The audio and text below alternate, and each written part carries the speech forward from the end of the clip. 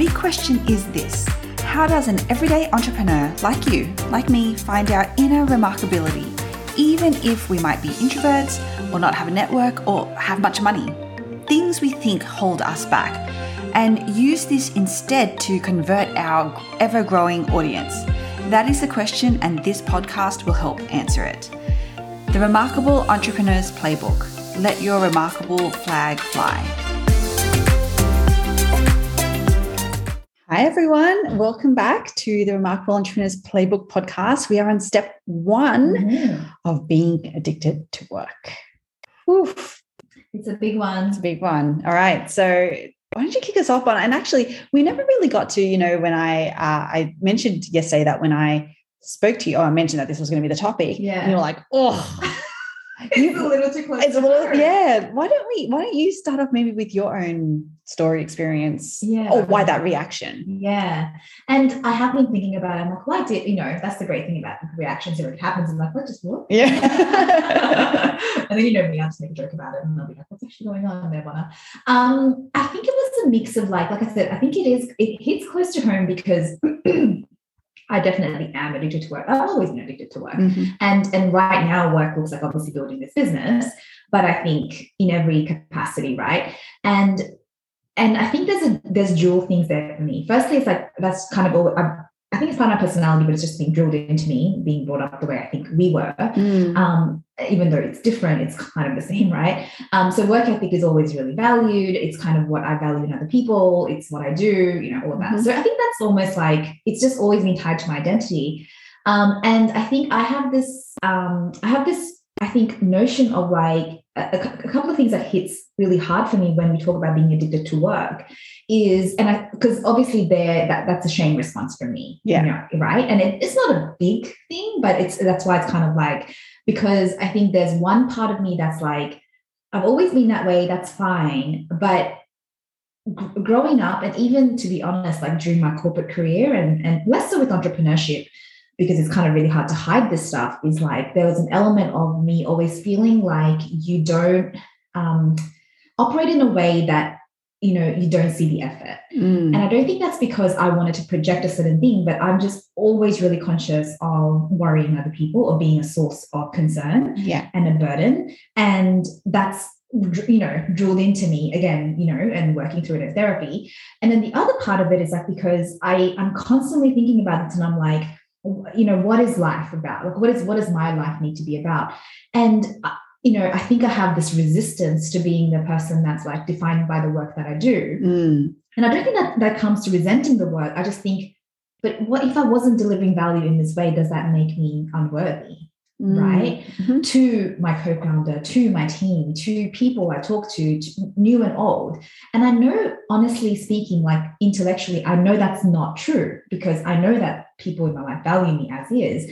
But because so much of it is always equated to the value you bring, and not just output wise, but like the interaction of doing it, it's sometimes really hard to believe otherwise. And I think, am I just working myself into that?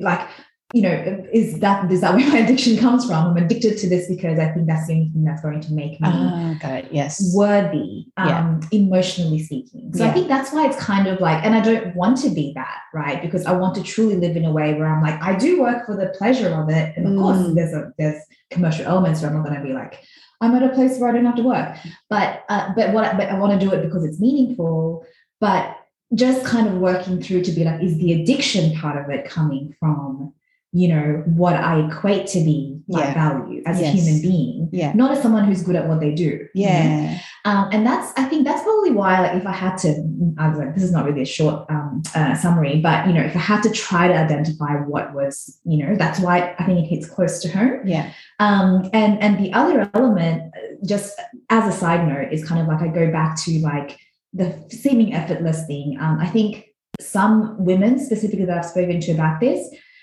have this feeling of like, oh yeah, because you're not meant to, they're not meant to see you sweat, so they have that element. And I'm like, I don't think that's necessarily me, because I don't want to project an unrealistic expectation, but I think there is something there about, kind of doing it so much so that, you don't, like, you can kind of be invisible in a way and not that people don't have to worry about the stuff just getting done. Yes. But to get to that level, you have to work a lot, because asking for help and, doing it, like, all of that, it takes time. So I think that was definitely like a younger version of me, because like I said, entrepreneurship just cannot, like, you just can't do that because, everything you're doing is new. Yes. So you have to be more collaborative, you have to do all of that. Whereas I think in a previous version, like at school, university, corporate life, that ends up kind of being how I, anyway, in my less aware days, sort of went about it.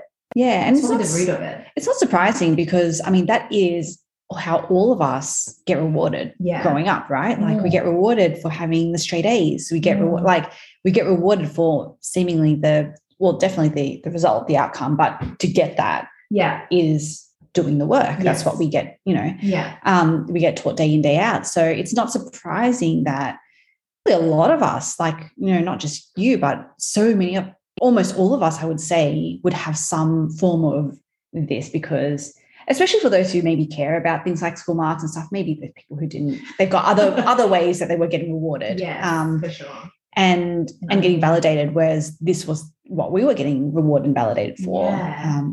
And one thing I'm working through in therapy, because I am also, when we started this podcast, you were like, Bona, like, what's your big thing? And I'm like, I'm trying to speak more from myself and not just like after I've solved the problem and I can be like, here are all of the things I learned. But one thing that I am struggling through right now with my therapist is like, and I think this is related as we talk, because she always asks me, like, what is the unmet need behind your desire to work so hard? Like, that's always the question we kind of come back to a lot. And it doesn't necessarily mean that I'm working harder than anyone else, but, for me specifically. And, I've always seen myself as the person that's like, and I think you spoke about this in a previous podcast, maybe, or maybe we were having a conversation where it's about effort. It's not about natural talent. I personally do not think I have a lot of that myself.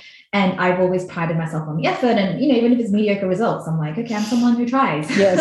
I'm not that person that, And there's been a few instances in my life, and I don't know what's caused these people to think this way. I remember one particular conversation that we had, I had with a manager, I think in one of my corporate jobs, where he said he was coaching me or something where there's this kind of weird dynamic between myself and someone else in the team. She's a bit more senior. And he said, because Bona, like, people like you don't need to try and people like her do. And she doesn't realize it, but I think she resents that. And I was like, what does that mean? Like, what do you mean people like me? And I do try. I try a lot. It doesn't not look like I try. And he couldn't really explain it. He's like, oh, it's just like, like people like, and I'm like, and I should have at the time maybe like dug into it. I think I felt shamed because I was like, am I that person that gets things easy? Like, yes. And I've never identified with that, because nothing has felt easy to me. Well, there would be situations, I think, in, like being a grad or whatever, where I would get credit for someone's work. And I'm like, and literally because that person has mistaken me for someone else. And then I'm like, oh my God, like I need to be like, what am I doing? That's, again, like, am I that person? Like, isn't, and I think it's just like, that's really, I think has like, I think I'm not afraid of stepping, but it does create a bit of a self-consciousness in me where I'm like, I need to prove that I am putting in the work to, for whatever's to come. So say, because we're affirmed for that, we're rewarded for that. But I have this extra thing where I'm like, I need to make sure that it's not because you've mistaken me for someone else, or you think this is easy for me. Because, interesting. And I know I shouldn't need to do that. Because just do whatever you do, right? And the world will do what. I think we all know that we need to not be doing a lot of things. I think that just added complexity on top of it. Because I'm like, who are even these people that I am trying to prove it? I don't know. I can barely remember the person that, but I think it just sticks with you, right? And then I think that's why it's really important, which is step number 1. Oh, yes, finally. Okay, we got 10 minutes into the episode, step 1. Let's try to wrap this in the next couple of minutes. The context help. But for me and you we're all so different. So I think we would all have these unique things that have happened / meanings we have taken from our childhood right up until now, maybe. But you have to admit that you have the problem, right? Because like we talked about in yesterday's episode, if you had asked you or me to be like, do you have any addictions? And then work would not have come up. No. Even if I was asked if I was addicted to work, I'm like, no way. Like if I didn't have to do it, I wouldn't do it, which is true, doesn't mean that you're not addicted to it though. Yeah. So I think it's almost like acknowledging that you have a problem and it's okay. Like it's not a thing to be ashamed about.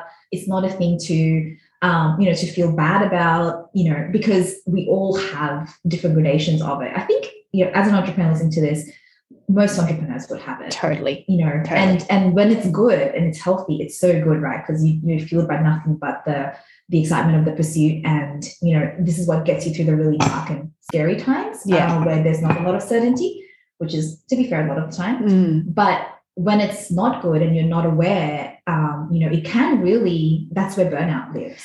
Totally. And it doesn't just stifle you, it stifles your business. Yeah. Like that's the thing that I've learned through this journey of, thinking back to getting that first, getting Amazing Grace on to now, like if we hadn't gone through that journey, we would not be at the point now where,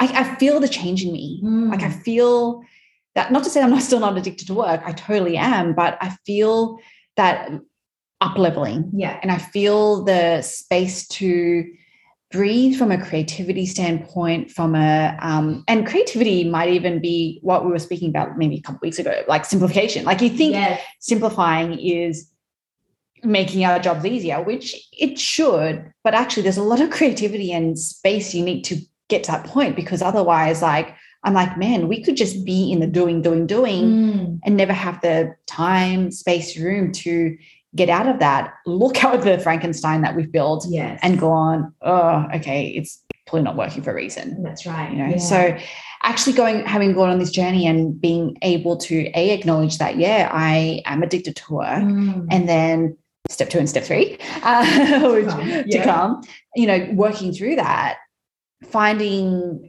the right things to put in place to help with that actually still doesn't quite relieve the being addicted to work, but it brings a positivity to it. Not this feeling of like, oh, like doing and just like trudging through mud, but like, wow, like I want to do these things because they're so exciting. They're going to make such an impact. It's going to, propel us, 2, 3, however many steps forward. Like that's, and that's the change that I've definitely found. Totally. And I think that's the thing that makes something, when you're addicted to something, is that it controls you, right? Yeah. So whether we know it or not, all we're doing is just looking for more of it, no matter where it comes from. And that's, maybe classic, like you just either keep creating problems or you keep creating work to do and you're always the one doing it, even when you're complaining about it. But I think what's so beautiful about what you just said is that acknowledging it, like and it's like, this doesn't feel good. I don't know what it is, but you may not have called it addiction,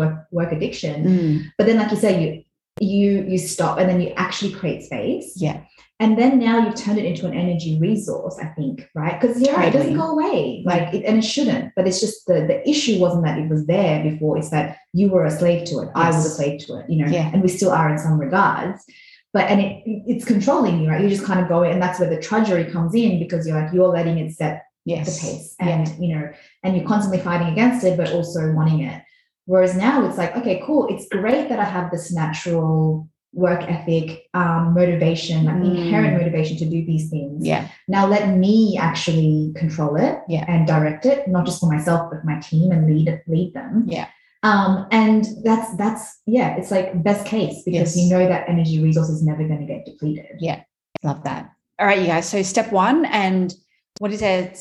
So let's summarize step 1, because I feel like we just went all over the place. And then their homework, step 1 homework. Yeah, so step 1 is all about acknowledging that you have a problem. So this week we're talking about addiction to work, which if you're an entrepreneur and you're listening right now, chances are 99.9% you have, and acknowledging it. And the homework could really be about, now that you've given yourself that permission to be like, how is it showing up for you? How is that addiction to work showing up to you? Completely safe space, of course. We've talked about our respective past but also current journey. So share that in the group. So join us inside of Content Creation for Sloth Bosses.